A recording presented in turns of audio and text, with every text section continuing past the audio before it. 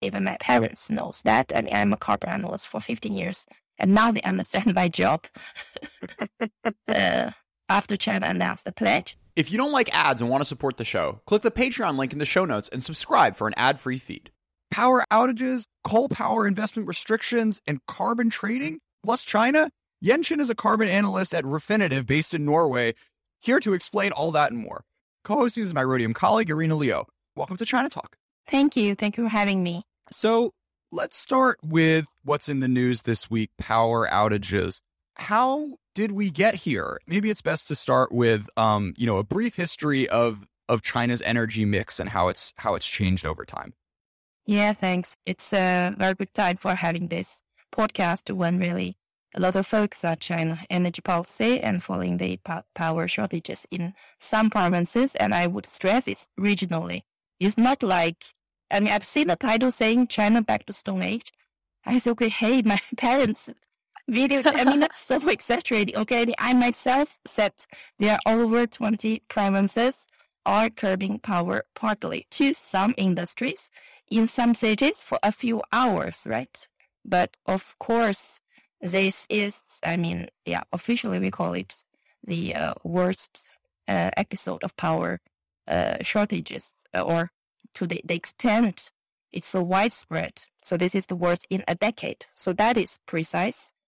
Because previously, yes, I can be back to 20 years ago, since I'm old enough to remember that. In 2002 and also in 2010, there were a few occasions where there have been power shortages in some provinces, and as late as in December or as near as in December 2020, where we have cold snap and we have power shortages in the central, in Hunan and Jiangxi, etc. So yeah, it is true it's happening more frequent, but overall, if we look at a bird's eye view of China's energy mix, China is a country rich in coal supply, and coal is supplying more than 60% of the China's power supply, and we say 50, so it's more than half of the country's energy consumption. So that shows how the energy mix is, and this picture has changed a bit in the past 20 years. We've all heard of how renewables is building so fast, etc. But currently, coal is still dominating in China's energy mix.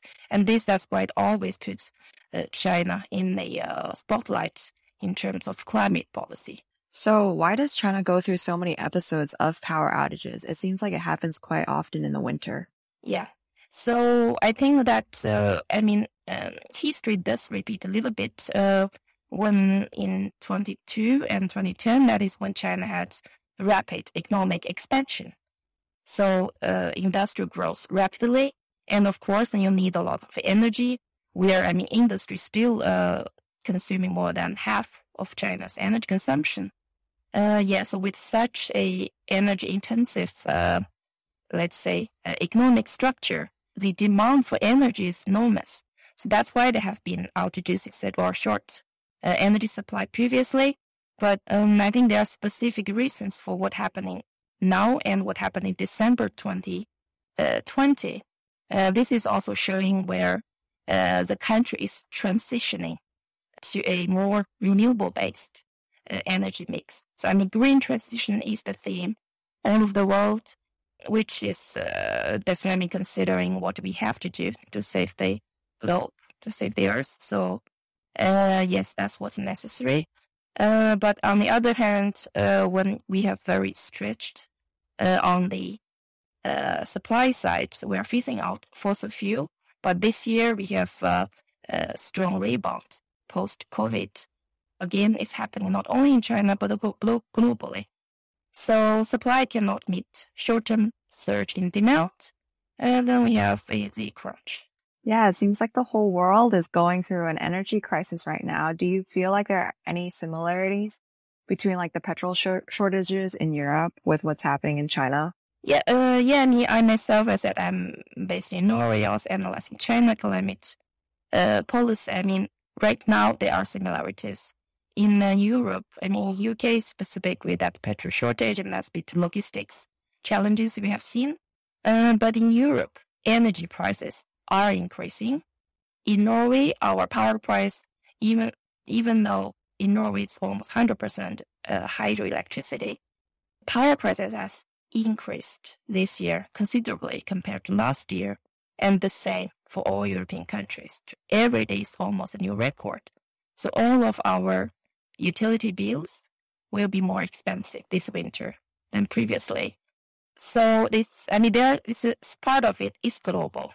Globally, gas prices are increasing, coal prices are increasing, so there are some factors definitely common around the globe. So it's like when everyone is buying at the same time.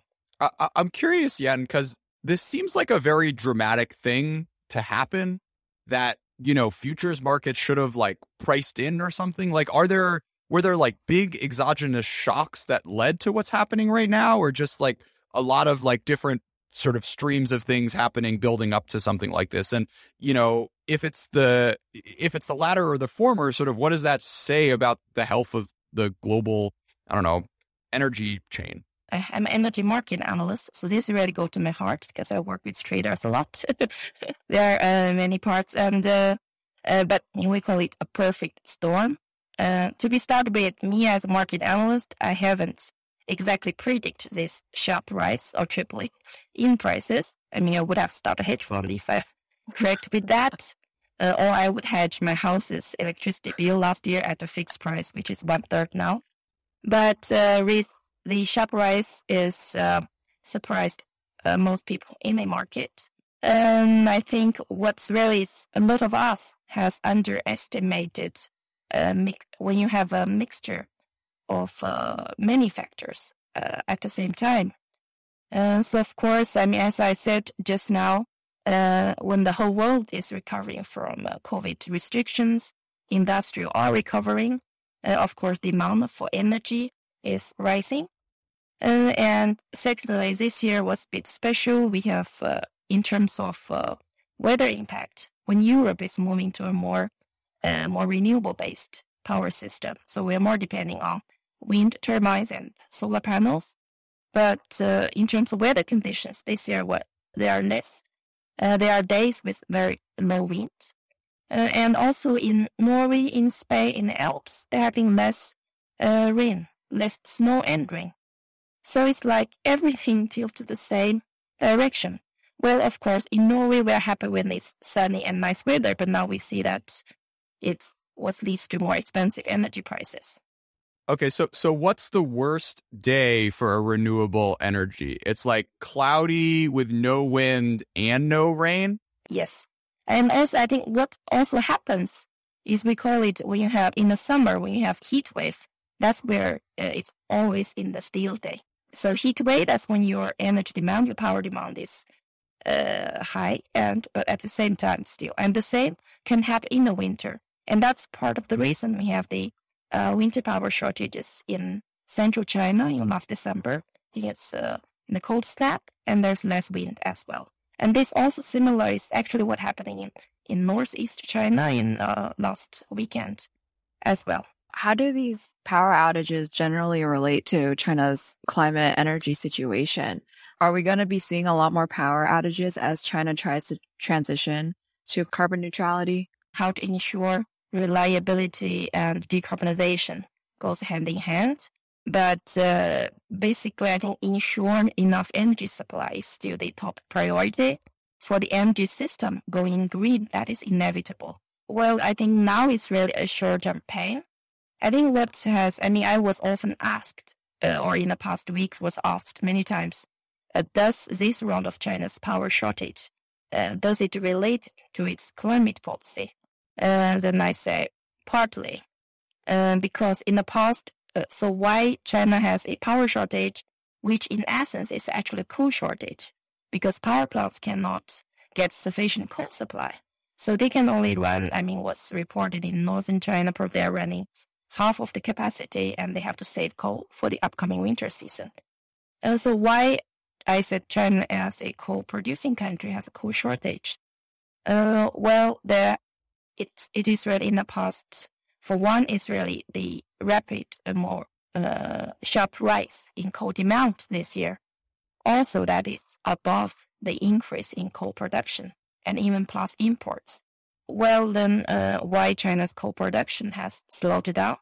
That is partly because climate and environmental policies in the past years, where China has closed down a lot of aging coal mines. Of course, they are unsafe to operate, and putting more strict safety and environmental rules. As well, on the coal mines, they're producing less. In the past years, the theme is doing green transition and have climate and environmental policy dominated.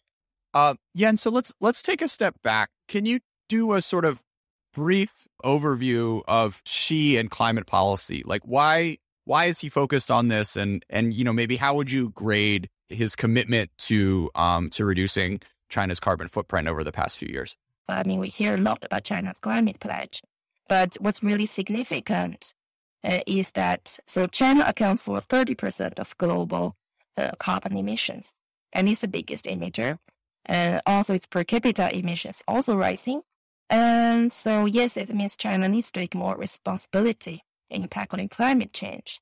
In last September was really significant. On 22nd September in 2020, Chinese president pledged that China will strive to achieve carbon neutrality before 2060. So this is like 10 years behind what the European Union has pledged, but given the size of China, etc., that's the first time. Last September was the first time China announced a year of carbon neutrality. So that is huge. And in addition, Chinese president also announced China will aim to peak carbon emissions before 2030. That really signals China is willing to contribute more to the Paris Agreement, to global climate efforts. It's estimated that with China's carbon neutrality pledge, we could already contribute to reduce global warming by around 0.2 to 0.3 degrees, simply because the size of China or the large share of its emissions. So it's very significant. And over since last September, in the past years, we have seen China gradually making more pledges, building upon the carbon neutrality goal. So as say, China has set new 2030 climate targets. China will tripling its wind and solar installed capacity by 2030. So basically installing at least 100 gigawatts of combined wind and solar capacity per year. Now, as recent, we've also heard at latest United Nations General Assembly, where China announced it will stop building new coal-fired plants abroad. This is injecting a lot of good momentum ahead of the climate summit, ahead of COP26 in Glasgow in a month's time or end of this month. So that's a brief summary of China's climate pledge and why it matters. Why is this even happening in the first place? Is Beijing just doing this out of the goodness of their heart? Like, what is the kind of internal political economy within China which are driving these commitments? No, I think that September, that commitment really surprised most of climate watchers and really welcomed the message. I think they are, the outcome will be beneficial, let's say, for global climate efforts. But I think there are indeed a lot of, as you said, internal political and economic incentives as well. And to start with, I think Chinese leadership is more aware of the impacts of climate change on China. We were saying that with global warming, with probably 2-degree warming, many coastal cities in China, they will be under sea levels, including Shanghai. That's why I studied. But Yan, I thought we're supposed to develop the West. That's okay, fair.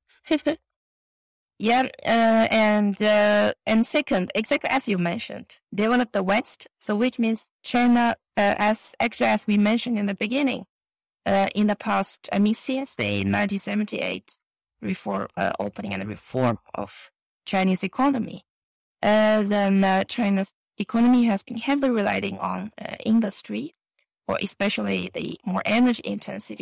And when in the world, almost everything is made in China, But now China has to transform its economic structure as well, really to change from more industry-based or industry-stimulated economic growth to more like service or high-tech industry-based as in the West. So I think industrial transformation is also part of the reason. It's more densely populated on the East Coast, as we call them as load center, or most energy will be consumed on the East. But then now it's also a process of moving more industry to the West. And why? Because of China's renewable resources are more abundant in the West. So here's why we need to move to the West as well. So I guess my question is, how much of it do you think we can actually see from these pledges? Do you think they'll actually follow through with it? Or is there just a lot of virtue signaling? No, I think we have to see what China really pledged. It's always a very short sentence at any big UN conference or in China's People's Congress, etc. But all these short sentences, they will be followed. They will be guidelines for the upcoming policies. So that's why these pledges are very short, but I believe they will be followed because what's important is they dominate the upcoming policies. So as an example is last September, after China announced carbon neutrality pledge, carbon neutral really become a huge buzzword. I mean, that's because the fever, it's really spreading much faster than I've seen Europe. Even Europe in 2019, or since 2019 has been discussing net zero targets, etc. We have a Green Deal, etc. But carbon neutral has become such a hot topic in such a short time, and it is influencing policies, etc. So I think this will change. Between China's real estate worries, rising inflation, and the pandemic disrupting global markets, finding promising investments is harder than ever. But billionaires and institutional investors won't be caught off guard. In fact, they've been prepared for years. The smartest investors protect their portfolios with uncorrelated assets like contemporary art. And for the first time ever, you don't need large amounts of capital to invest in art. Masterworks is the only platform that lets you invest in the very same multi-million-dollar masterpieces as billionaire collectors. The world's most famous artists like Kusama and Banksy, all available on the Masterworks platform. They've just received a valuation of over $1 billion, making them the first and only unicorn in the alternative investing world. The wait list to join Masterworks, and there are over 200,000 members, is extensive, but I've partnered with them to get a few VIP passes for you all to skip to the front. Just head to masterworks.io/ChinaTalk to secure your spot. See important disclosures at masterworks.io/disclaimer. Continuing on Irina's question, what aspect of sort of foreign policy flows into this? There's some people have been making arguments that, you know, doing these announcements on the world stage and sort of responding to a lot of the criticism that, foreign analysts have had, particularly when it comes to funding coal-fired power plants abroad, is partially sort of a push to improve China's image and demonstrate its like commitment as a global player.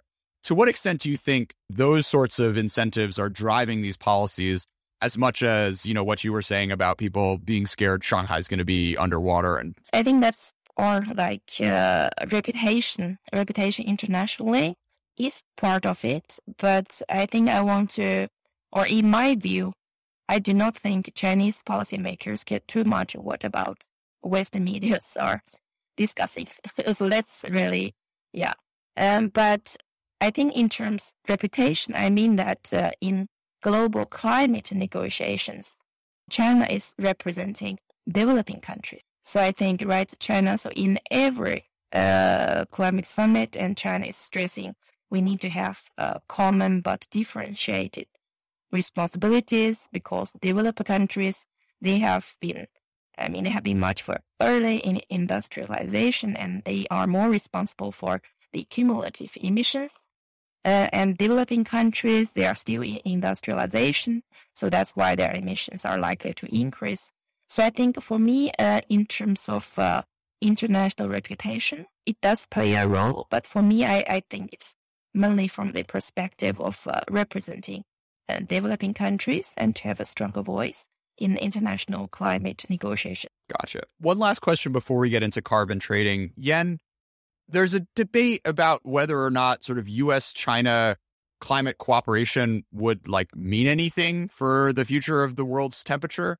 Are countries, we talked in the beginning of this conversation about how sort of interrelated and interconnected global energy markets are to shocks. But I'm curious to what extent you also see that when it comes to people doing reform on their own energy grids and energy systems. How could more global cooperation help, and where does it not really matter? I think more global cooperation helps, but on the other hand, I think it's both. So let's say in the EU, it emphasizes a lot on climate leadership, or to have, there's even an idea of climate club. So which means that the bigger emitters, if they join hands and to have more common opinions or common agreement on, let's say, climate actions, etc., that will help to speed up, again, the global climate efforts. So that is helpful because when bigger countries are dragging forward. But on the other hand, given what we have seen the past 5-6 years, collaboration is very difficult. There are also the world is, I feel right now in the past, especially after COVID crisis, the world is, there are more and more barriers in the world.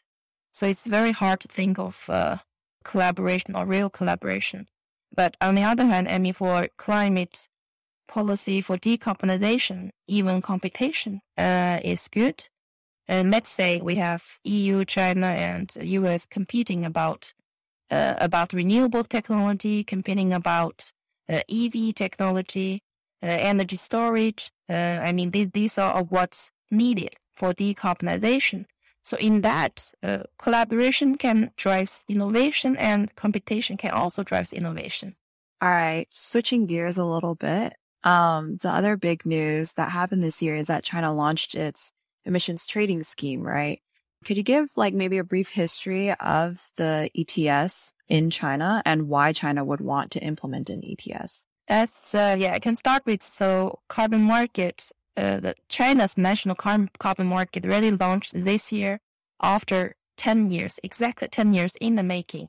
But for you who are not familiar with carbon trading or ETS, I can say that, ETS is what we call a compliance carbon market. That is in contrast to voluntary or offset carbon market. So in the ETS, government will hand out quotas or allowances, digital, not in paper, but there will be a bank. It's called registry. There'll be carbon registry. So the allowances you get will be saved in your account in the registry. And by the end of each year, you have to submit your emissions, your carbon emissions for this year, and you have to hand in the same amount of allowances, equal to your emissions. If you have, government will hand less and less allowances, basically why? To incentivize companies to reduce emissions. And so if you have less allowances, you have to either, let's say, increase your efficiency or produce more cleaner, or you have to buy allowances from others who have surplus. So this is why carbon trading. So in the ETS was treated as allowances. So in the world that the European carbon market, the EU ETS, has been in place since 2005, and it accounts for over 80% of global carbon trading volumes in the form of, let's say, spot, futures, options, etc., all form of financial products. And China's national ETS starting this year, but it has begun the process in 2010. Well, why?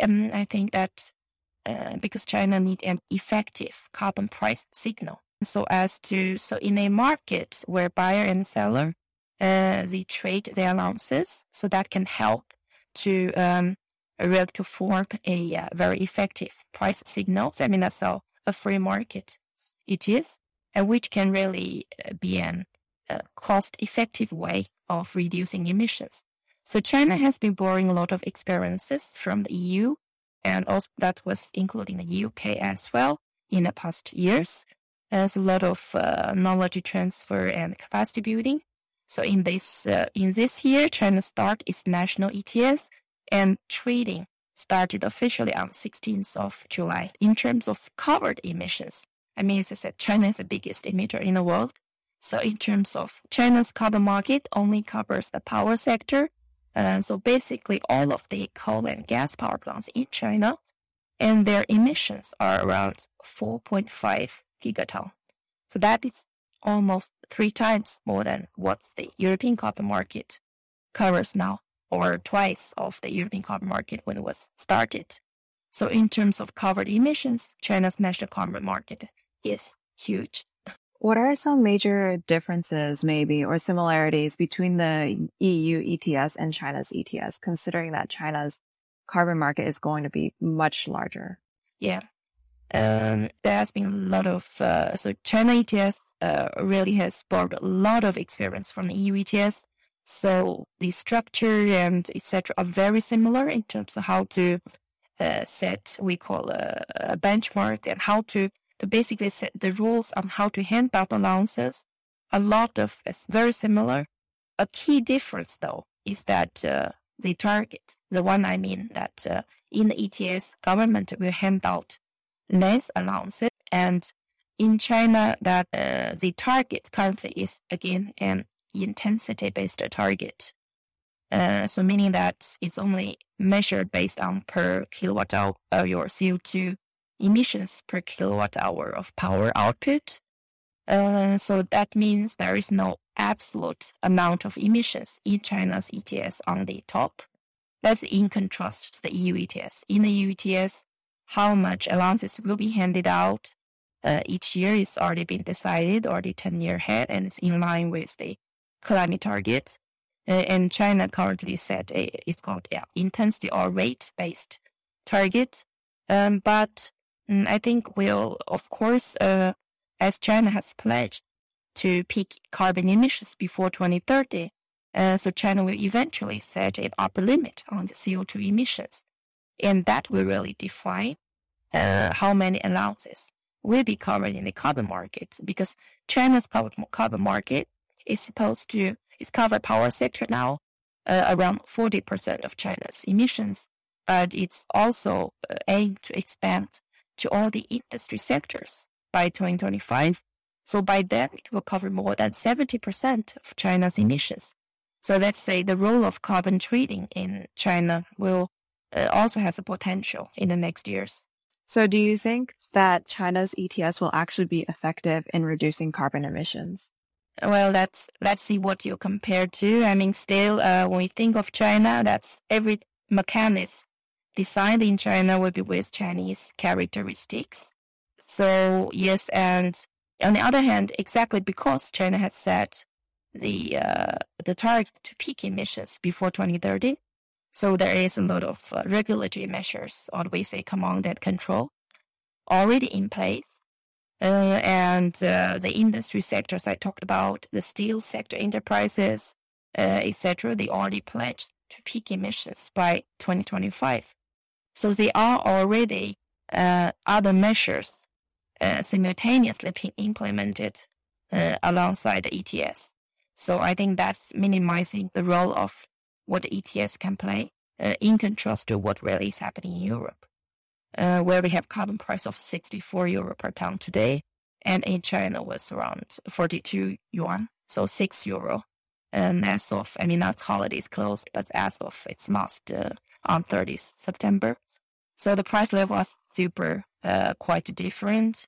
I think a low price level, of course, it will have also minimal impacts on reducing emissions.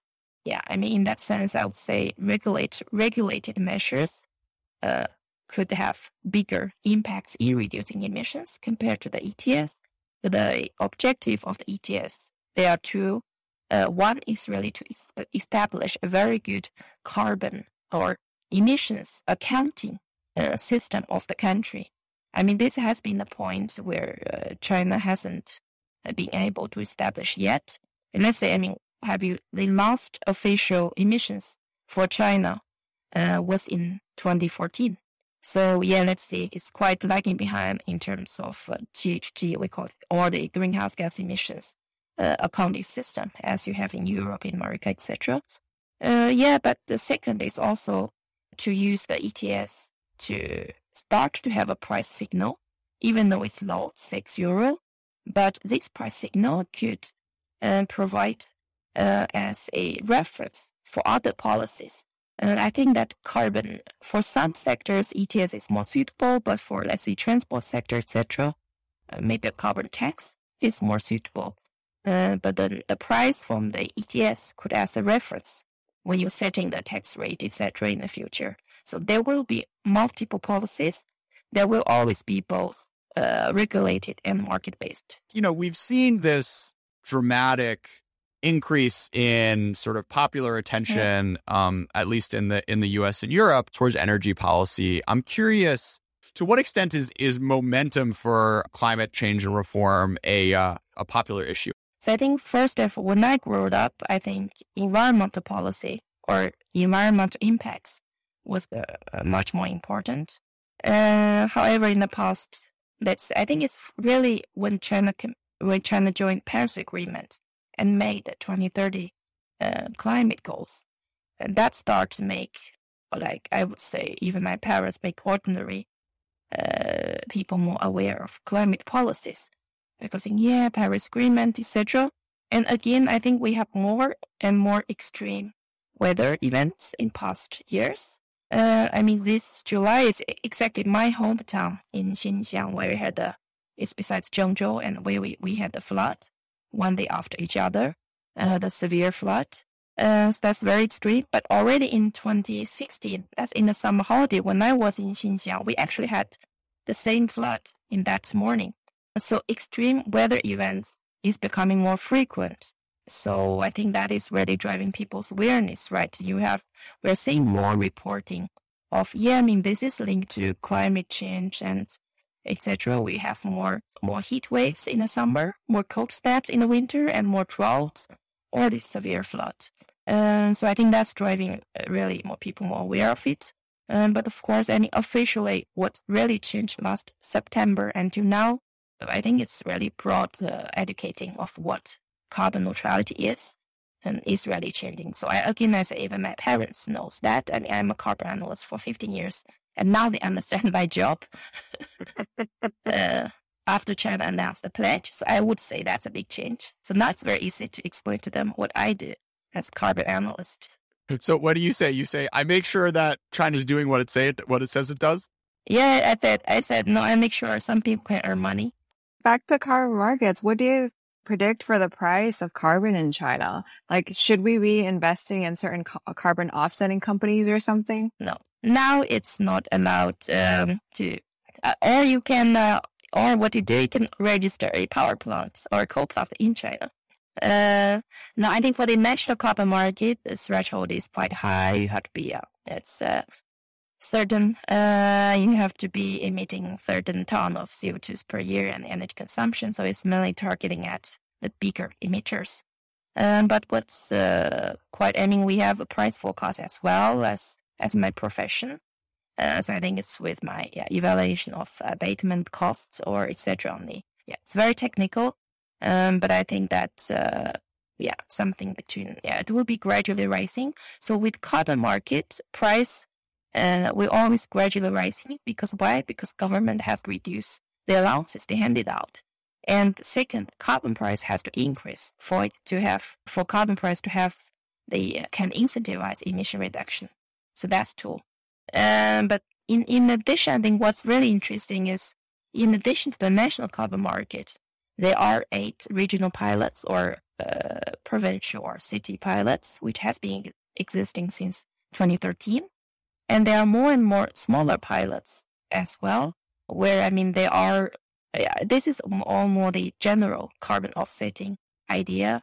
If you plant a tree, like in Guangdong, they have the initiative of, if you send in your secondhand clothes, they have a methodology on how to convert that to, so like everything you reduce your carbon footprint, then they can count as, you can get certain points or even rewards etc. So this kind of campaign is picking up as well. What is your future takes on the carbon capture, utilization, and storage industry? Do you see a lot of investment going into that industry from China? I think this is a global effort. In China, I mean, there are very good literature on that. Even the government published the CCUS white paper or progress report with a very good map of or detailed information of the pilot projects. But from the experts, I think that the technology is not mature at the moment. It's more in a pilot stage. And in terms of abatement costs, it's still around at least $80 or $140 per ton. And so quite costly. I mean, let's say, and also even when I speak to power enterprises, utilities in China, they are less enthusiastic about this because they could have just invested in renewables, right? So the best emission is the one you don't emit. So I think this is not what could happen in a large scale in the next 10 years.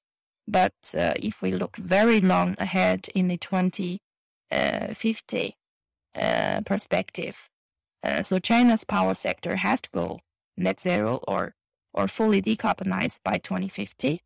So there will be some coal plants or gas plants still running after 2050 when the power system is mainly supported by renewables.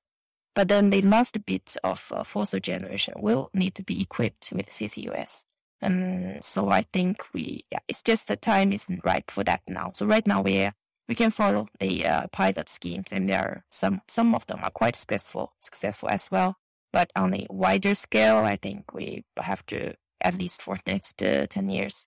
In general, are you optimistic, hopeful for our climate change situation? Me, I think we are. I think after China committed to it, I'm more optimistic. And it's not because I am Chinese but I think that when the Chinese leadership and Chinese citizens start to be aware of climate change risks, and so I think that will drive a change. So I'm quite optimistic on the Glasgow on COP26. Yeah, and I was actually very nervous on this year, 22nd of September in the evening, because really not sure if China will announce new enhanced pledge. I mean, it's 1 year marking, but then China really announced we will stop building coal plants abroad. So I think that, so for one, of course, we can say China still has a lot of homework to do regarding coal plants inside China. But I think that Chinese leadership is building upon its pledges. It's a very positive signal. So this makes me quite optimistic on the upcoming climate summit. Yan, thanks so much for being a part of China Talk. Thank you. It's my pleasure. We're running to the canton, y'all. 我穿上牛仔裤，再套上一件 T， 新的超网时间就像洛杉矶。我跟我打电话问我哪里去，约他见个面，他住在我隔壁。先水你帽子来跟我的手表配色，再坐上我哥们上个月刚买的车。我打开音量让他听未发布的歌，我保持新鲜，你就像没气的可乐。We're running。一点的广州塔，你可能见过在路上开装的宝马。我打开微信就有女孩来问我在哪，我没有备注，忘记是 Coco 还是 Lina。我在新生路，她在对我放电，有2个人住，我想跟我拍照片。她一直靠近我，把我当成靠垫，都在找插头，找不到的在抱怨。Shawty wanna fuck with me, we're running to the GTC。很多黑人的三元里，我住在广州，想住在洛杉矶。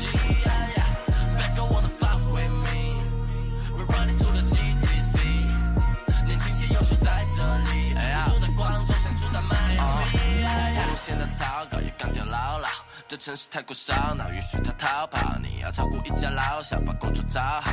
我情况不算糟糕，还没被铐到。再看看那些钞票，每天被烧掉。你每天都在操劳，但却不高效。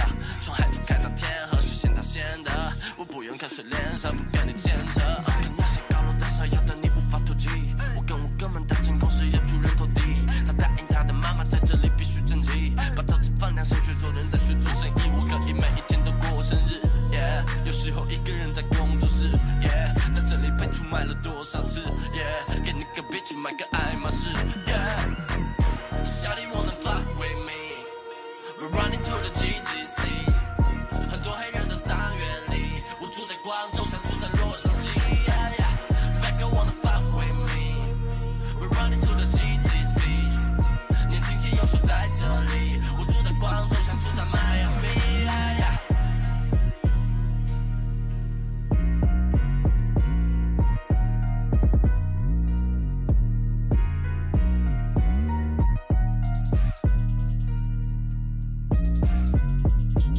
Magic on the beat.